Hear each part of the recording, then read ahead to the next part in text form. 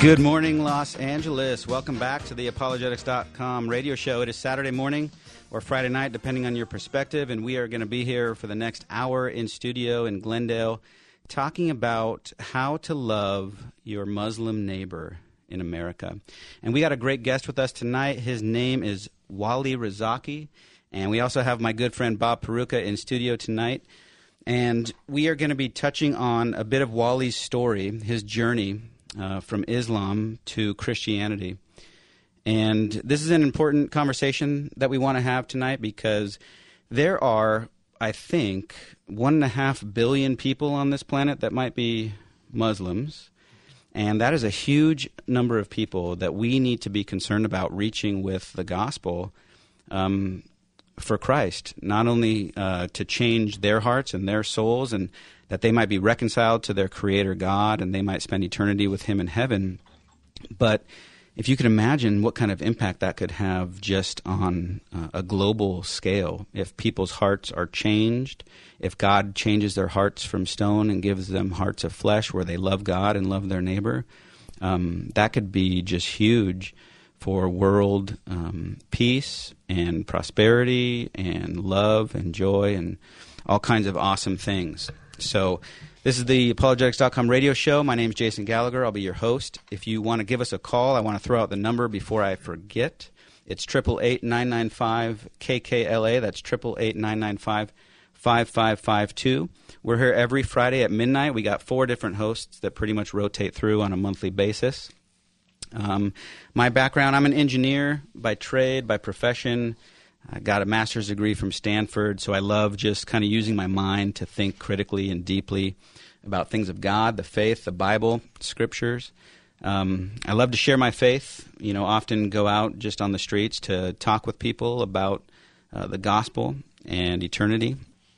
And that's been kind of a training ground for me to help sharpen my skills and sharpen kind of my apologetic knowledge of the scriptures, because questions always come up about the Bible, Christianity, ethics, why we should believe the Bible. We had a great conversation just before the show here, kind of in studio, talking about different interpretations of Scripture and different ways of looking at different events in the life of Jesus. And coming from a Muslim background, Wally is going to give us some great insights, and he's going to help us see, Christianity and the Bible from a Muslim perspective, because he spent much of his life looking at things that way. And then that'll help us share with you guys how you might go about explaining the Christian faith to Muslims in a way that they could better understand it, that's loving and kind and gentle. But I do want to go ahead and introduce our guests. I will say hello to Wally over at my left. Wally, good morning. Good morning. Thanks for joining us. I'm so glad. I'm so happy to be here.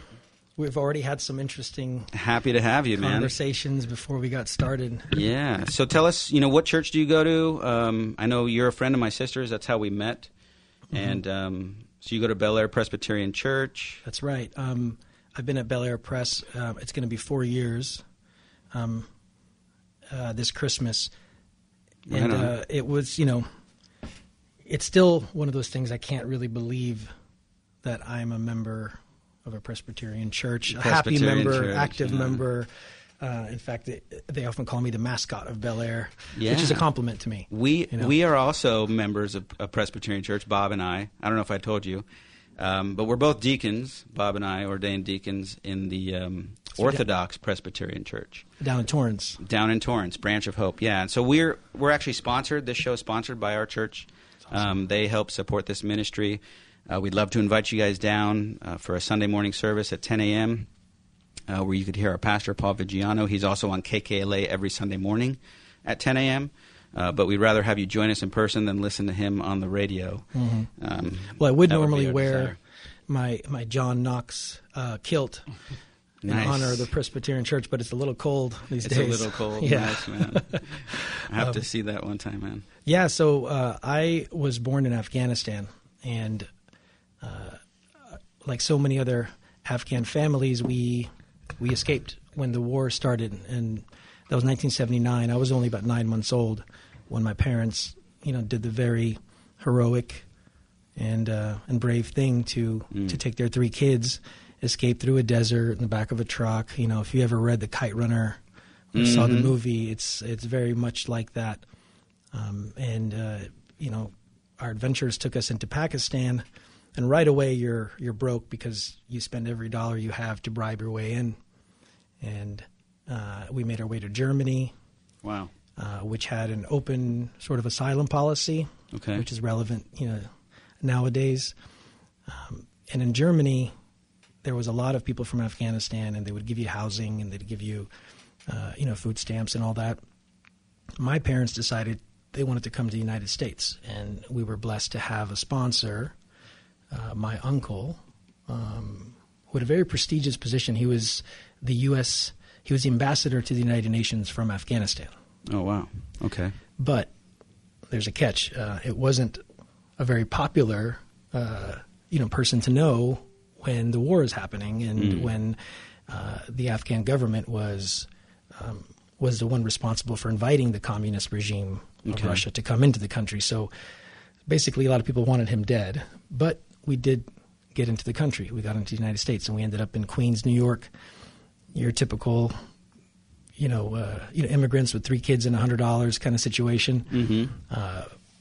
But so much credit to my parents. They just started working right away. My dad always had this belief that if you got on welfare or got any sort of government help, that you would be put on a list and perhaps owe them. Oh, and interesting. So he didn't want to do that. That kept him working hard. That kept him working hard, and before we knew it, we owned a little pizza shop. That's awesome. Over there in Queens, near St. John's University. An Afghan pizza shop. Yep, it's called Mama's Pizza. It was one of my first memories, playing Miss Pac-Man and having a slice. But New York in the 80s, I think it's depicted pretty well in the music and the movies. It was rough. My older brother got mugged on the subway. People stole my bike. My mom got held at gunpoint. We got robbed a few times. Okay. I mean, it was no place that my parents wanted to be. So my mom had this idea. She said, you know what? There was this little place that I went to in California in 1976, even before I was born. She had a scholarship to do a nursing program in Santa Cruz, which is a little beach town up north here in California. Yeah. So she said, I remember there was all hippies. There was nothing bad going on there. Nobody getting robbed. Let's just drive out to Santa Cruz from New York. So we did. We hopped in the car, drove cross country. And my mom is pretty awesome in terms of her navigation because she didn't have Google or anything, and she found the family's house. It was a doctor and his wife and their 6 kids. So we found the house. She goes, knocks on the door and says, hey, do you remember me? Here's my family from Afghanistan. We need a place to stay. How old were you now? At that time, I was almost 7. Okay. Yeah, about 7 years old. So that's really where I grew up. Are you the youngest? Are you the oldest? Middle? I'm the third. And then we had another one about 11 years after me. So we had 4 kids altogether. Okay. And very Afghan family. Like my parents made that very clear. We enjoyed it. We liked it. We listened to Afghan music. We ate Afghan food. We'd go to parties. But this idea, this choice to be in Santa Cruz was very strategic. My mom knew that the big Afghan community was about an hour away. Okay. But I think she wanted that distance. And that allowed me to really be like an American and really be a kid and do the things we wanted to do. And it was a nice upbringing, everything you'd want for your kids. Playing football, having a girlfriend here and there, whatever it was, doing plays and musicals. But the entire time retaining the Afghan Muslim identity. And when I was 16, I made a conscious choice to say, you know what? I don't want to just be Muslim because my parents say so. I want to practice, and I want to be good at it. And, I think ego has something to do with that, too. You want to be good at something. You want to stand out. And, being religious, in any, community these days, nowadays is kind of rare, especially for teenagers. But so I committed to it. I began praying every day. I committed to the no alcohol, to the no sex before marriage, reading the Quran and going to mosque. And it really was working out pretty well because you could still do everything else you want to do. I know there's an idea that being Muslim in America is hard these days, but I really feel it's probably harder to be Christian, to be honest, to be an outgoing Christian at least. Sure. I mean, just imagine you can go to any restaurant, and if someone puts pork in your food, you just send it right back, and you get apologies, and probably like a free meal. And if you have to take a prayer break, there's laws that protect you. And whether I'm in school or at work, you have to get a prayer break. Same holidays and all that. So it was a very comfortable existence. And getting married and marrying my high school sweetheart, who also became Muslim. Nice. Like an American convert. Right. Which is rare, but again, it just shows you how America treats, freedom of religion. Sure. Because, a white girl from Santa Cruz who went to Stanford decides to be Muslim and sometimes wear a hijab, like the head covering. She would wear it here and there. It was no big deal. She still thrived in her career. She was in biotech and strategy consulting, and it was just normal. As things progress, things changed. We ended up getting divorced after 11 years of marriage. And even in the divorce, there was something sort of Islamically correct in our divorce, in that women are allowed to get divorced if they want. In a lot of ways, there's a lot of progression in terms of some of the rules and laws where women can inherit and women can call for divorce, and this idea of interesting. That might be kind of surprising to some of our listeners. I think it is. That there is laws that kind of protect women in Islam. Yeah. I think there's a stereotype or maybe a preconception that women don't have many privileges or rights or whatever. Well, I think that's also correct and also fair. But if we're looking at it when we're comparing our societies and our cultures, but when we're comparing sort of our biblical history and the Quran, then there are some progressive rules, some more some more freedom for women when it comes to the rules in the Quran. Like for example, there's nothing to say you can't have 10 wives in the Bible. There's something to say you can't have 10 wives in California law. But in Islam and the Quran, it limits you to 4. Like Solomon, King Solomon had 700 wives. And so to limit it to 4 and also add the restrictions of the first wife has to approve of the second wife. And the second and the first wife have to approve of the third. And you have to give equal amount of money and equal amount of time. And it even says that you have to love everyone equally, but it's nearly impossible to do that. Sure. So setting those standards. But, when you're Muslim your whole life, you find a lot of good things in it. You try to, and I was really good at answering questions and pointing out things like that and really sort of ignoring the bigger question, which was, do you have a relationship with God and what's that like? During your growing up as a Muslim in America,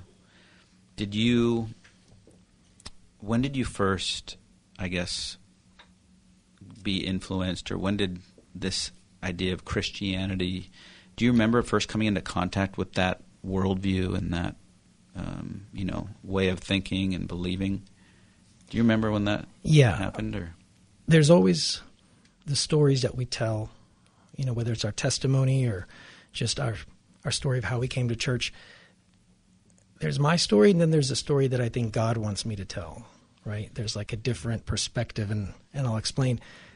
My first contact with Christianity, my first moment of realizing that, hey, maybe I'll explore a little more it was after my divorce, and so I made movies, by the way. So that's what I got into after school. Right. I love football and then movies, and I got very blessed and lucky. And my very first film went to Sundance, and it won a lot of awards, and it sort of blew the doors open when I was 21. Yeah. And so that was a nice way to start the career, and went on to make about 10 other movies. You have your own day? Let's hear about that a little bit. October 8th. On October 8th. Wally Day. Wally Rizaki Day in the city of Santa Cruz. What happens on October 8th? I haven't gotten a parade or anything, but Does people call you, or? Yeah, it's one of those things where a lot of my friends still think I bribed the mayor or something. That's funny. see, those are those things where. And you have a key to the city. Yeah, I got a proclamation and, a fancy ceremony and all that. It's pretty cool. But it was really because of my film accomplishments and a TV series that I'd created and, always wanting to show my movies in my hometown and always going back there. Up until I came to Christ, that was probably my biggest accomplishment, the thing I'd hang my hat on. It's always one of those things where you look back. And I think we talked about that earlier, too, where you look back and you say, wow, that was so important to me. That meant so much. Mm-hmm. But so I have this sort of resume that what looks I once good. considered, gain, I now consider, I think Paul in Philippians talks about how all his accolades, he just considers them rubbish. Mm-hmm. You know what I mean? Yeah. For the sake of knowing Christ. Yes. Yep. And so I had all these accolades, at least I felt like I did. And, had something to hang my hat on, and that now all of a sudden I'm divorced, and I didn't want to just make another movie, but I had met a friend by the name of Chris Wolf. He was an actor. We were in a film together, and I did find myself gravitating towards kind, articulate, humble, and even good-looking people, just like this sort of brand of person that was rare, and I just wanted to be around him. And he said that he was going to this thing called the LA Men's Group, and that I was welcome to come, but it is Bible-based, he said. Mm-hmm. And so if you talk to me about the Bible when I was a Muslim, I would get kind of excited because I love debating Christians, and I love pointing certain things out. And I said, sure. I don't mind the Bible. In fact, you have to believe in the Old Testament and the New Testament to be a Muslim. And of course, I would put that out there and then explain that, well, we also believe that the New Testament was changed. Right. But the stories in the Quran have to do with Abraham and Noah and Jonah and, Moses, Adam. The same creation story, the same God that created everything, and even Jesus. So there's a comfort level for me at that point to say, I'm not afraid of the Bible, but if there's a bunch of good dudes there, let's go and see what's going on. And so I go there, and it was just a community of, I guess you could say, alpha males who were all doing different things all over LA, but there was a humility and a brotherhood that was very appealing. And the guest speaker they had that night was a guy by the name of Pastor Drew Sams, and they introduced him as being this young new pastor of Bel Air Presbyterian Church. And just one thing that stood out from that night was the way that he spoke. He had command of the room of all these guys, but it wasn't by being loud or being big, or it was in a calm, almost like passive way. He was commanding the room, which now I know is very Christ-like. In the way you speak to people and the way you teach. It's not overbearing. It's not dominant and yelling. Right. And so that didn't make me say, okay, I want to jump into Christianity now. In fact, it almost... it was a good first impression. It was a good first impression, but it was kind of like, okay, I'll be the Muslim guy in the group. I don't mind being unique. I like the attention. I like being different. And there wasn't anything that different from what I want to believe. And so as time went by, I started doing these kind of therapeutic walks, okay? So I would walk 10 miles a day through L.A. carrying a football. So remember, because you used to play football. I used to play football. It's almost like a baby blanket, like Linus's blanket, right? And I would walk, and because when you're not sure what you're going to do, you literally want to move forward. Like I'm that kind of person. But what would happen is people would stop me and say, "Hey, why do you get a football?" And hey, let's play catch. And at a gas station, at a park, on the sidewalk, with business people, with a guy in a wheelchair. And one night, I am walking by a gas station at about midnight, and someone says, "Hey, why do you got a football?" And I turn, and it's Justin Bieber. What? Yeah, and that's what I said. I said, "What? Justin Bieber?" And so I throw him the ball, and we start playing catch. And it's a pretty cool, special Hollywood moment, one of those random moments, and there's no one around, there's no cameras, nothing like that, and we're playing catch, and he looks at me and he says, "Hey, Wally, let me ask you something. Do you know Jesus?" Go Justin. And I said, well, I'm Muslim, and I think I knew him on Monday. I went to this LA men's group thing. I said, but don't get excited. You know, I'm Muslim, so I know I'm different than you. And I said, okay, that's the end of that. Let's keep playing catch and have some fun. And he says, well, do you want to get to know Jesus better? Now I'm thinking, okay, this guy's ruining this moment. And I could tell he's being sincere, though. And he says, do you want to go to my Bible study with me? It's on Wednesday at 7:30 here in Glendale. And now I'm thinking to myself, I really want to say yes. It's Justin Bieber. Because of Justin? Well, I'm not going to lie. It's like, how often do you get invited to this very personal thing with someone that, you know, is just kind of larger than life? And I was a fan anyway. You know, I thought it was cool. And plus, I've had these Hollywood moments. I really enjoyed them. Yeah. And so I wanted to say yes so bad, but I knew that if I said yes, I'd be pretending to be interested in this Jesus stuff just to get closer to Justin. Mm-hmm. And my whole identity was wrapped around my faith and who I was, you know, in Hollywood, among my family, among my friends. They always knew me as Wally, the Muslim guy. So it was tough. So I said to him, I said, you know, can I think about it? And can we take a picture? Because nobody's going to believe me. And so we did. And I left. And that's when I learned what Christians mean when they say God put it on my heart.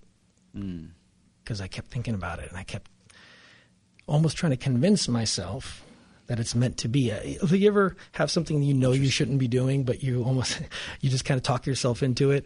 So at the time, of course, I thought I shouldn't be doing this, but I said, maybe God wants me to make him Muslim. That's probably what it is. There you go. And so I finally came to a point where now I'm challenged saying, well, why am I so afraid? I'm not afraid to go into some, you know, Christian sort of setting. So I said, you know what? I'm going to go, but not to Justin Bieber's thing, because there'll be pressure and he'll probably ask me. I'll go somewhere where nobody knows me. And I said, you know, that Pastor Drew guy was really good. He had a nice way of speaking. Maybe he'd be interesting in his own setting. So I walked into Bel Air Presbyterian carrying the same football. I sat right in the front row, and like a Sunday morning now? It was a Sunday morning, and my first time walking into a church like that, and I sat down almost with like a chip on my shoulder, like, all right, go ahead and impress me. And 12 weeks went by, and I hadn't missed a sermon. And I kept going back. It was Pastor Kim who first invited me to sit down. I mean, when they say that, your smile can really change someone's life, can really make their day, I mean, it's true.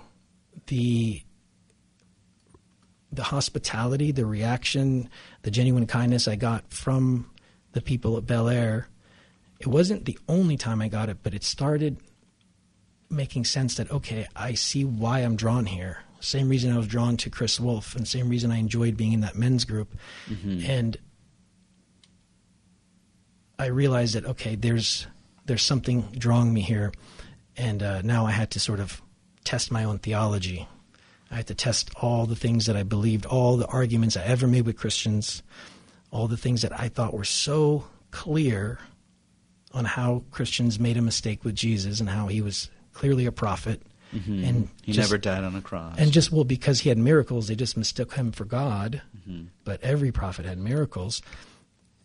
But then I started really thinking, like, why is Pastor Drew talking about Jesus like he's a guy, like he knows him? Like there was this interesting, almost like offensive at first. Like you're talking about God supposedly, and you're just casual about it. Yeah. But it started really sinking in that maybe there's more to Jesus than I thought. And, that's when I really dove in, and I started looking up videos and reading books. And actually, Nabil Qureshi his book, Seeking Allah, Finding Jesus, was the most powerful and probably the only relatable book for someone in my position who was like an American Muslim. Okay. And then it became almost like an episode of Law and Order. Okay, now we're investigating. Now, I mean, I pride myself on being a good detective and secret agent kind of thing. I love those movies, Mission Impossible and all the court shows. And now I'm looking at, well, there's no problem with the person of Jesus because he's all over the Quran. And sure, Isa. I started learning more about the Quran in church than I ever did like in a mosque. And that's because I had to sort of dive in and say, well, let's see what we really think about him. Because you got to remember, like, most Muslims, they acknowledge Jesus, Isa, the same way that most Christians acknowledge, let's say, Nehemiah or, Habakkuk.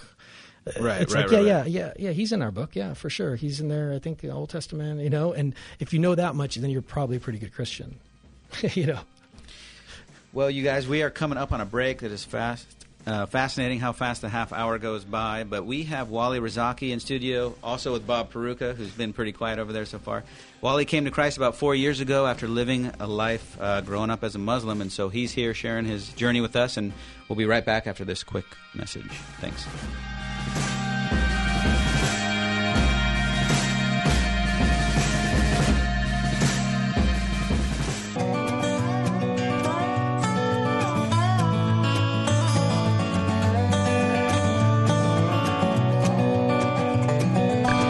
Hey, everybody. Thanks for hanging out with us tonight. This is Jason Gallagher. This is the Apologetics.com radio show where we challenge believers to think and thinkers to believe.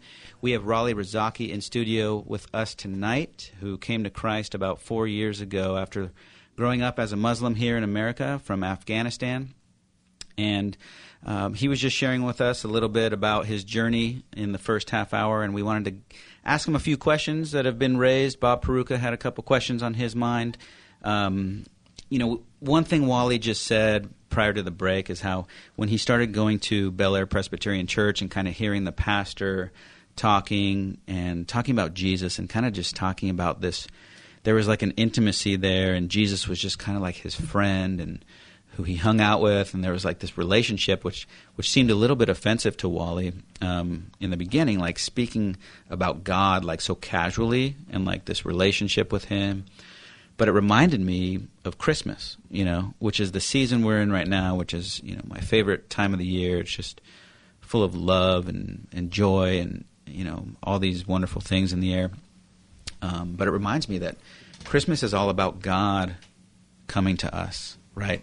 God coming on this rescue mission to chase down those who were running from him. And we know from Isaiah 7:14, that there would be this virgin, and this virgin would be with child, and they will call him Emmanuel, which means God with us, right? And it is an amazing aspect of Christianity, right, that God would descend to become man, to be with us, right? Philippians 2 speaks about this, right? And tells us as Christians to let this mind be in you, which was also in Christ Jesus, who being in the form of God did not consider it robbery to be equal with God, but made himself of no reputation, taking the form of a bondservant and coming in the likeness of men. And being found in appearance as a man, he humbled himself and became obedient to the point of death, even the death of the cross. Therefore God highly exalted him and gave him the name which is above every name, that at the name of Jesus every knee should bow, of those in heaven and of those on earth and of those under the earth, and that every tongue should confess that Jesus Christ is Lord, to the glory of God the Father.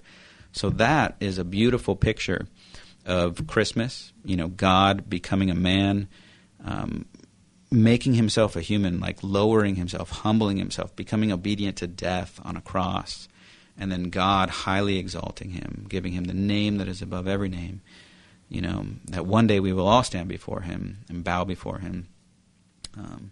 So that's kind of the beautiful Christmas segue that I had to throw in there. I think that is so well said, and it's ironic to me that the thing that makes us Christian, the thing that makes us different, is really the fundamental problem when I was looking at Christianity through Muslim eyes.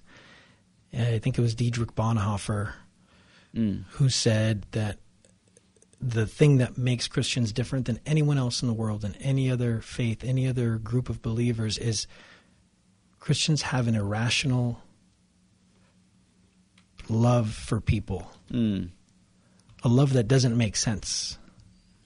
That's how you can tell a Christian, he said, when you love people in a way that is try to be in a way that God loves us. It's like supernatural, right? Supernatural, but it's illogical. It's above and beyond what the normal, basic human mind can sort of register as making sense. And so, it's ironic, isn't it?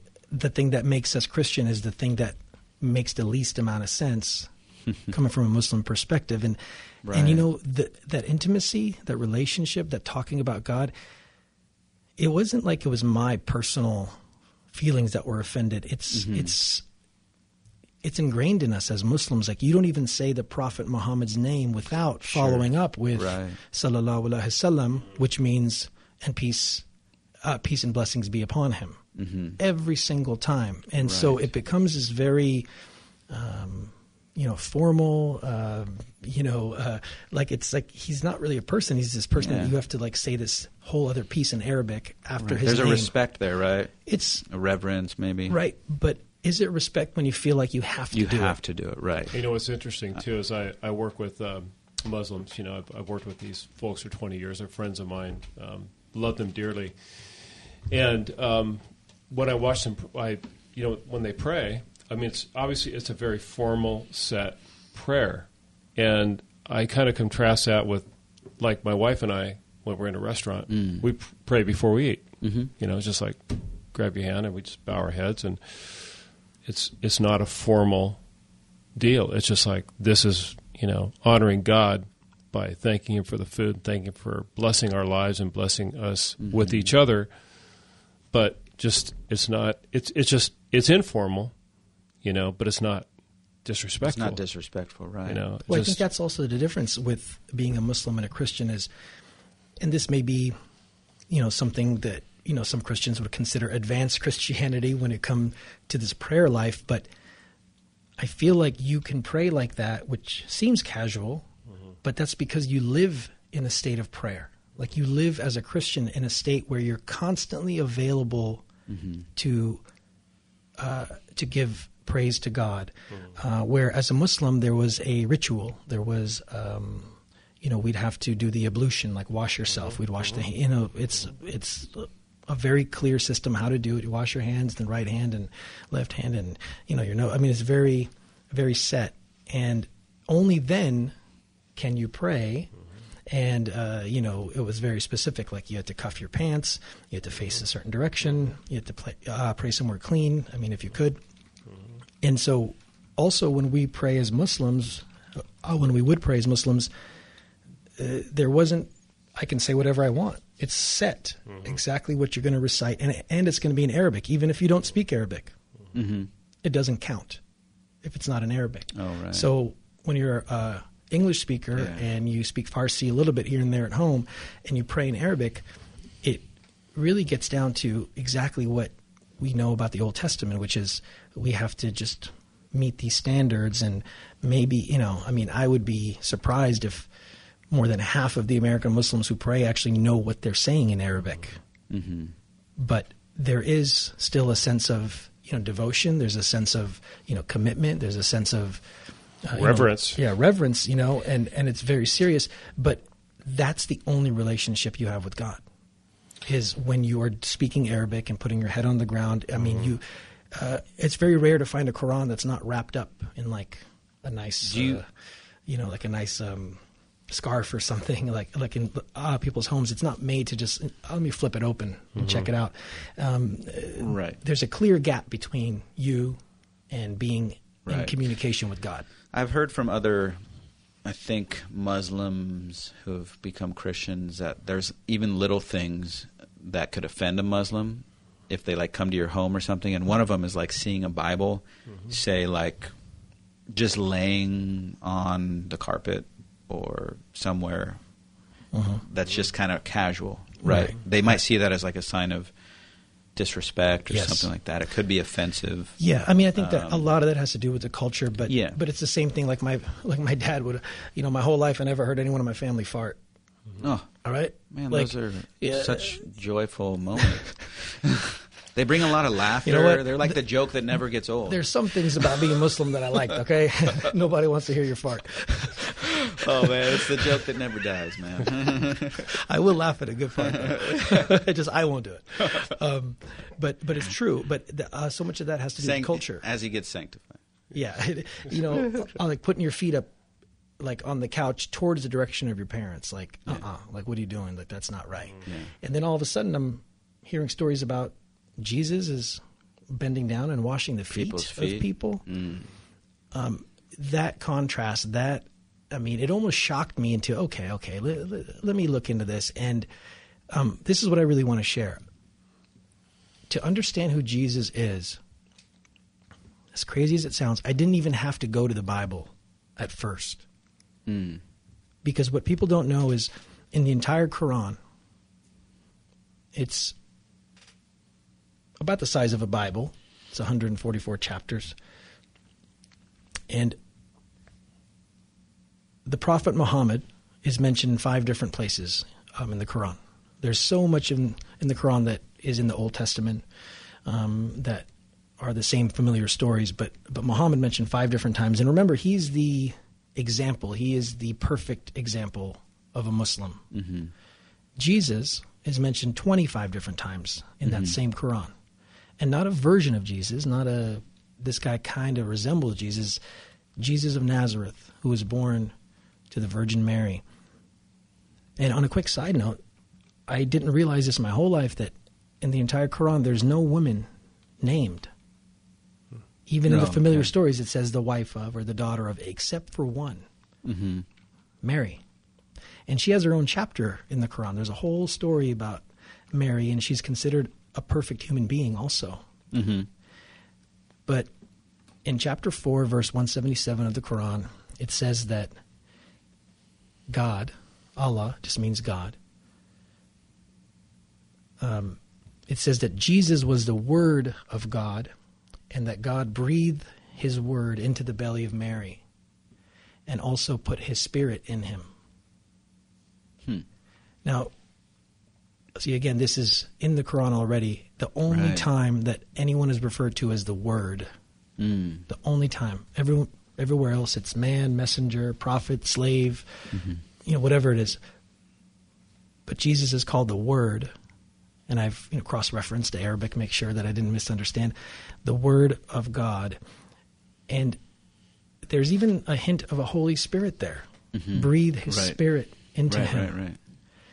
So that baby that's born to Mary is the same Jesus who has all the same miracles that are in the Bible are in the Quran, believe it or not. He could heal the sick. He raised the dead. He even has more miracles in the Quran than he does in the Bible. The Quran says that he could speak from the time he was in the cradle. The Quran says that he took dirt and shaped it into the form of a bird, and he breathed into it, and it came to life. Interesting. Now, that sounds like something from the Gospel of Thomas as well. It does, yes. Making these little things by the riverbed. And right, but it also sounds to me like how God created Adam out of dirt and breathed into him. We don't have to convince a Muslim that Jesus has these profound godlike attributes, because if you compare it for a moment to the other prophets in the book, let's look at Muhammad. Muhammad became a prophet when he was 40. He realized that, and he had one miracle, one recorded miracle in the Quran, which was he was completely illiterate, and then he suddenly could write the entire Quran as the angel Gabriel was reciting it to him. So that was his miracle. He went from illiterate to literate. And Jesus went from raising the dead to being born of virgin birth, to healing the sick, to doing all these things. And it doesn't end there.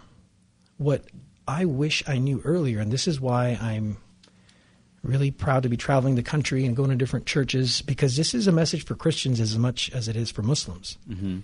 Because as a Christian, if you know this stuff, there's a much easier way to have a conversation about Jesus with your neighbor, with your coworker, with your friends.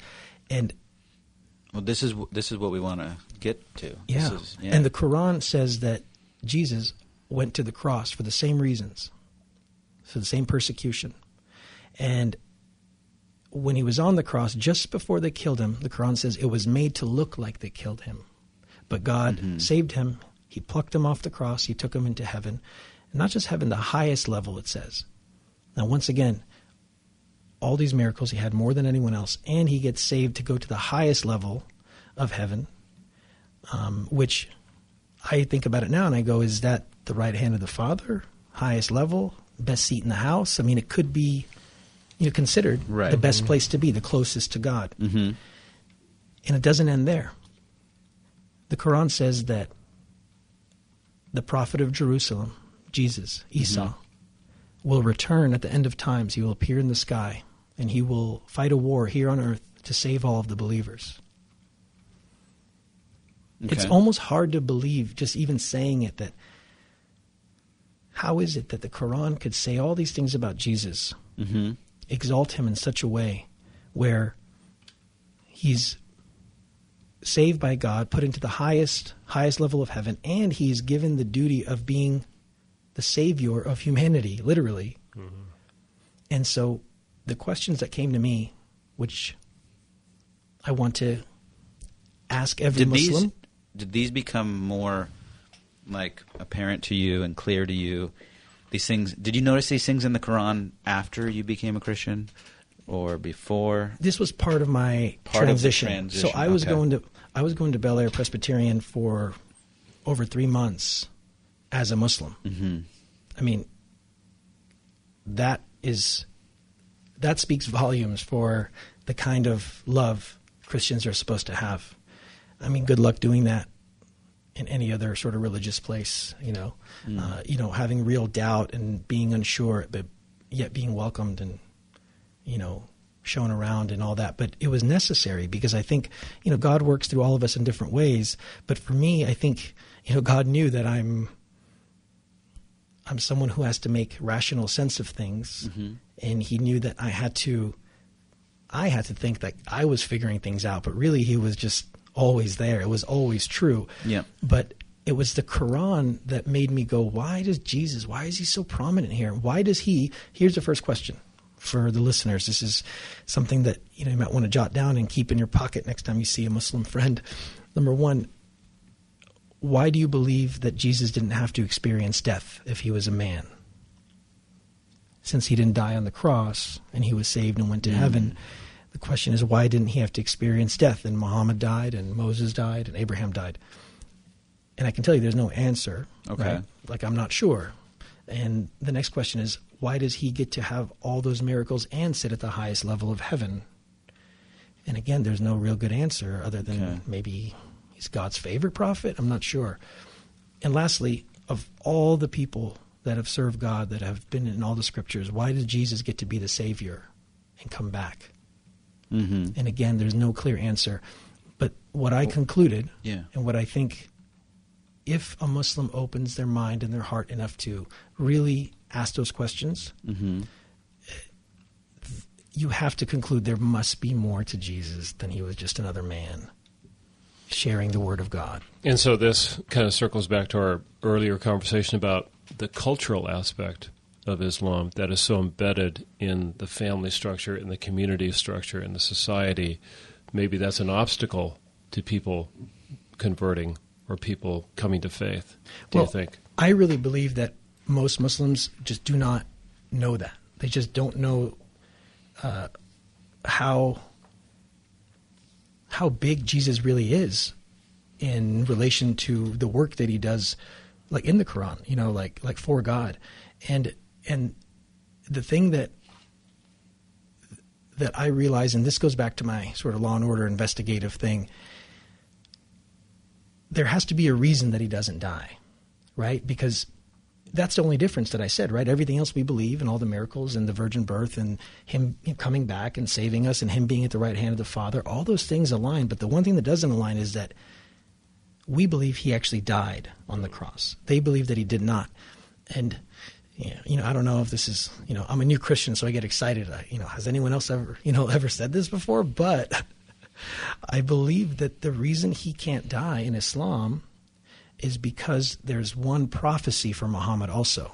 I told you about his miracle, but I didn't tell you about the prophecy, the promise of Muhammad. For Muhammad. There's one. And that is that he is the final prophet. It says that Muhammad is the seal of the prophets, right? So here's the problem. Here's the twist. Here's the problem. If Jesus dies on the cross, the Quran already said that the prophet of Jerusalem is coming to save humanity. If he died, that means this person coming is a new prophet. And therefore the prophecy of Muhammad is ruined, and he's not the last prophet. That would be a problem. That would be a problem, because it's the only promise. So the Jesus that's coming has to be the same Jesus that was living before Muhammad. So it's almost like, because they even though he comes after, yes, he's not the last prophet. It's Muhammad's like, still the last prophet. Because he didn't die. Right. Right. So it's almost like if you want to bring Iron Man back in the next Avengers, but you're like, wait, but he died in that one. So we have to make it so that it's the same Iron Man, so he didn't die. Otherwise, it's another Iron Man. Mm-hmm. So it's that simple. Because remember, the Quran was written 622 years after Jesus. Right. So they had the Old Testament, they had the New Testament, they had the script, so to speak, right? They had the storyline. And I really sincerely feel it's as simple as they just had a storyline problem. They made a mistake. Yeah. They made a mistake. Because it was copied or plagiarized? Or just, seen as truth, but then misunderstood. And it's almost like this new prophet Muhammad was then brought into the picture, and this Jesus guy is ruining it for the Quran. It's like he needs to not die. So what you're saying right now, and if there's devout Muslims out there listening, is really not a very welcome perspective. What you're and I just want to say that you're a very well studied guy. I'm very impressed with you, and you're learning, and I'm even more impressed with the courage that it takes. I mean, I know the Holy Spirit takes our hearts of stone and makes them hearts of flesh, but there's a consequence. There's a price to be paid for a Muslim becoming a Christian. And, it's a cultural thing, and there's a heavy price, and maybe you can just relate a little bit about the price you paid, I mean, it's not just like, hey, I walk into a church and I'm going to be baptized and boom. There are consequences for you becoming a Christian. As you think about that real quick, this cost that you paid, I've been delinquent again. I just wanted to throw out the number again. If people want to call and get a question in for Wally before we wrap up here, we've got about 10 minutes left. You can. It's 888-995-5552. It's 888-995-KKLA. Any question you might have about Islam or Wally's journey or Christianity in general, we'd love to hear from you. So, the price that you just talked about, there's also a huge reward in that price, because remember, if you know Islam, if you know the Quran, you know that the Prophet Muhammad wasn't followed by even his family at first. And so there was people that denied him. So there's already the storyline of, you might be an outcast there. But Jesus, I think, explained it best when he said he came here not just for peace, but to separate, to put father against son and mother against daughter. And he warned us that would happen, and that literally has happened for me. But God has a way of, I think, making that easier by showing you his compassion and understanding when he says, Father, do not punish them, for they do not even know their sins, right? I mean, he was so forgiven, he was so forgiving that it makes it easier for us to say, you know what, I understand why it's so hard for them, because it's part of the culture. It's so tied in. Here, I could be Presbyterian, I could be Baptist, I could be non-denominational, I could be any kind of Christian I want. It doesn't affect who I'm going to marry or how I'm going to live. I can choose that. And so, we have that freedom here, where it's like as a Muslim, you went to an Afghan mosque or a Saudi mosque or like a Pakistani mosque, and they had very specific ways of saying the call to prayer. But at the end of the day, it was head down, do what you're supposed to do, sacrifice what you're supposed to sacrifice. Honestly, I never felt like Eid was even a celebration. It was like an obligation, where, like you're talking about Christmas, it completely when you can let go of that problem of who Jesus really is, and you do accept it, there was like this weight just comes off your shoulders. This like, I don't have to be perfect. I don't have to know everything. I mean, that really was the big change for me. And call that saved by grace. Yeah. I did want to go over to a call, you guys, real quick. Go. I know we're getting close to the end of the show here, but we do have a caller from Huntington Beach. Greg, welcome to the Apologetics.com radio show. You got a question for Wally tonight about Muslims? Yes, I do. And Wally, I was really taken by the way you were spiritually, how you felt the gentleness of the Spirit, and how that helped in your conversion. But my question is about the evil in our society that's very prevalent, and whether or not there's a commonality between Christians and Muslims whereby Christians could kind of reach out to them because we're both against a lot of the evil that's going on. Yes, that's a great point. I often try to tell people that a Muslim is your best candidate to bring to Christ, because you don't have to convince them on who God is and what God can do and how He created and what we're capable of. And it is an Abrahamic religion, so the root of where we come from is the same. And you're right when it comes to things like the social issues, when it comes to abortion, when it comes to family values, those kinds of things, we do align in a lot of those ways. The difference, really, the hard thing is the understanding of what compassion and forgiveness really means. I mean, I tell people, how can you know what grace feels like? I mean, how could you extend grace if you've never received it? It's like, it's just like proven in our human existence that when children are given love, they give love, and when children are hurt and abused, they usually hurt and abuse. So this idea that the Muslims see that they have a God who... We're last minute here. Yeah, it's our last minute here. Sorry, guys. But yeah, we have so many things in common, but it all has to be rooted in Jesus, because there's a lot of religions, a lot of world religions that could say, well, we believe in that too, and we believe in that also, and we could align ourselves with a lot of world philosophies. But there's one person that is in Islam and Christianity, he's in Hinduism, he's, in our society, he's everywhere, that has no flaw. No one has said anything bad about Jesus ever. Amen. So that's the common ground. Man, we are out of time. That hour flew by. I think we might have to do a part 2 on this show because we still got callers on the line. So we're sorry we didn't get to you guys. But we will be back next Friday at midnight, and we look forward to chatting with you then. There's 2 calls left on the line. We're sorry. If you guys want to hang out and we could talk to you after the show. Just give my cell phone number. Stay on the line. We could talk to you right now. Yeah. Anyways, God bless you from Apologetics.com. This is Jason Gallagher saying have a good night. Bye.